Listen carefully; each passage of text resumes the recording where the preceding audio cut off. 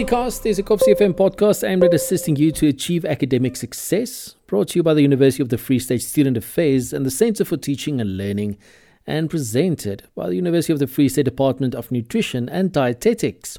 This forms part of the Eat and Succeed series, and we're talking to Lene Ruiz about low GI. Lene, thank you for joining me. Thank you so much for having me. What on earth is GI? GI stands for glycemic index, and it is a ranking of carbohydrates from 0 to 100 based on their immediate effect on blood sugar levels.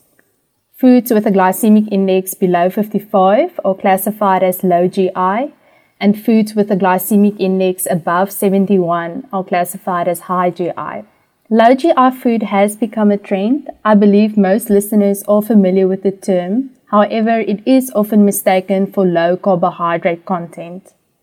A low GI diet is an evidence-based, sustainable way of eating in the long term, which helps to facilitate the management of diabetes and to reduce the risk to develop chronic lifestyle diseases, for example, chronic heart disease or type 2 diabetes. Following a low GI diet can also assist with healthy weight loss and weight maintenance.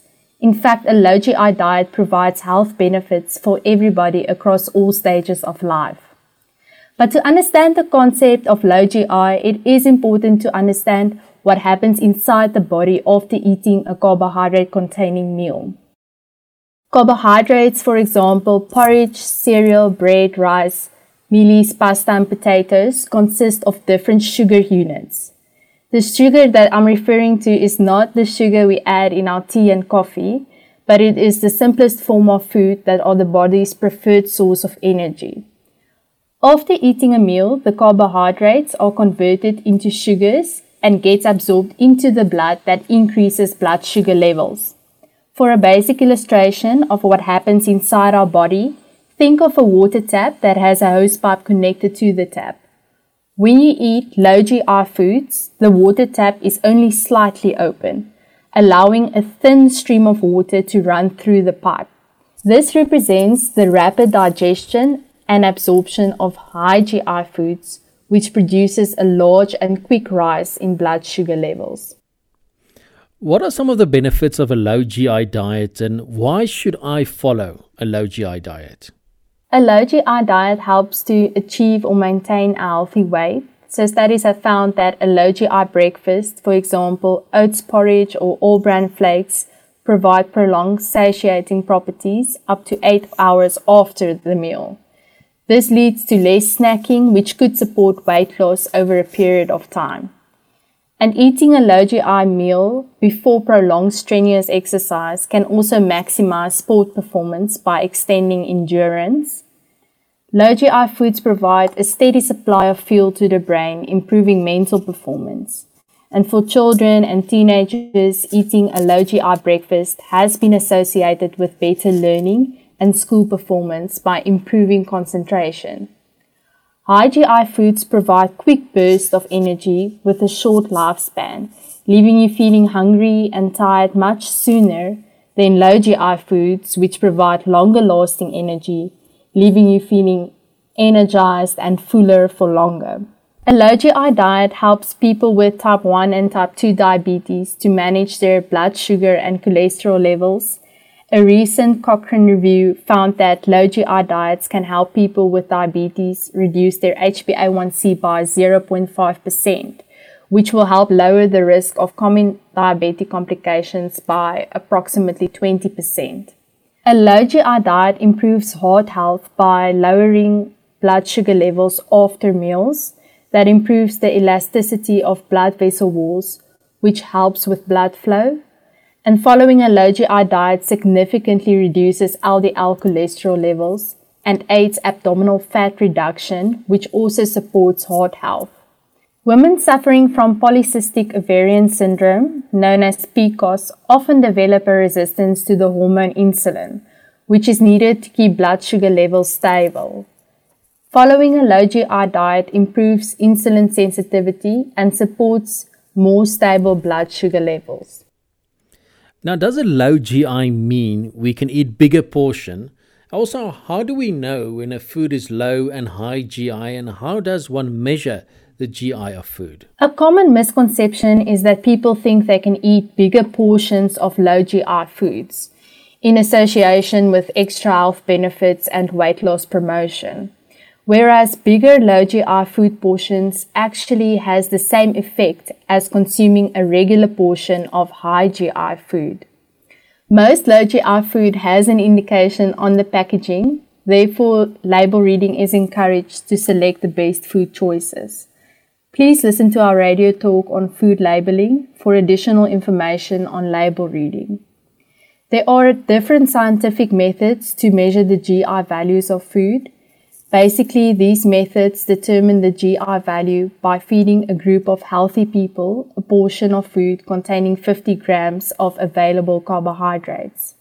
And then they measure the effect that the food has on their blood sugar levels over the next 2 hours. The average of each group member's blood sugar value determines the GI value of that specific food. Some foods, for example carrots, were originally reported as having a high GI, but an excessive amount of carrots has to be consumed to reach 50 grams of available carbohydrates. Therefore, a regular portion of carrots is classified as low GI.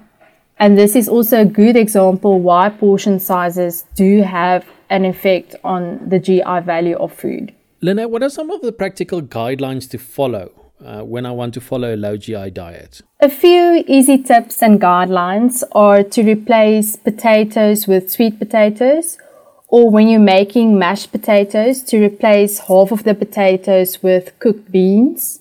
And instead of buying bakery foods made primarily with white flour, rather choose whole grain options where you can actually see the grain.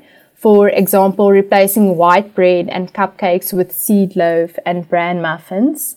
Highly processed breakfast cereals, these are your candy-like cereals that usually contain colorants, flavorants, and high fructose corn syrup, can be replaced with natural muesli, traditional oats porridge, or cereals that carry the low GI symbol. And a good method is also to cool down cooked mealie porridge before eating it, since temperature can also influence the GI value of food. Try to include legumes, for example, beans, lentils, and chickpeas in your meals at least twice a week. It's easy to add them in salads, wraps, and stews.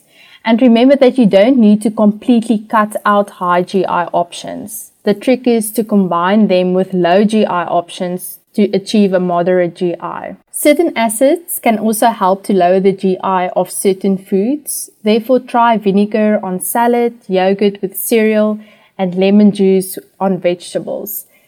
And when it comes to snacking, go for fresh fruit, popcorn, nuts, and yogurt. Avoid refined flour products like cookies and biscuits. And although most dairy products are low GI, when you use alternative dairy products, rather choose calcium-enriched soy milks rather than high GI rice milks. And lastly, try to make water your first choice. Avoid sugary drinks and limit alcohol intake to 1 drink for women and 2 drinks for men per day. Lynette, give us 3 take-home messages. From what we've talked about, I would like the listeners to remember the illustration of the water tap and the hose pipe.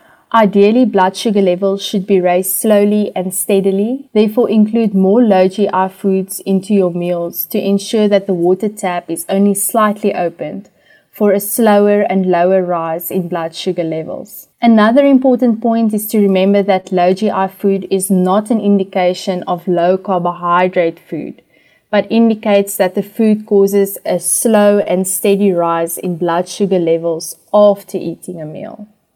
And lastly, I want the listeners to remember that a low GI diet is an evidence-based, sustainable way of eating in the long term and provides health benefits for everybody across all stages of life. Please sign on to Blackboard and click on the Student Success portal, then select the Eat and Succeed option for recipes, meal demonstrations, and so much more. Thank you very much. That was Lynette Roos talking about low GI. This forms part of our Eat and Succeed series. Koffsiecast is a Koffsie FM podcast aimed at assisting you to achieve academic success, brought to you by the University of the Free State Student Affairs and the Center for Teaching and Learning, and presented by the UFS Department of Nutrition and Dietetics.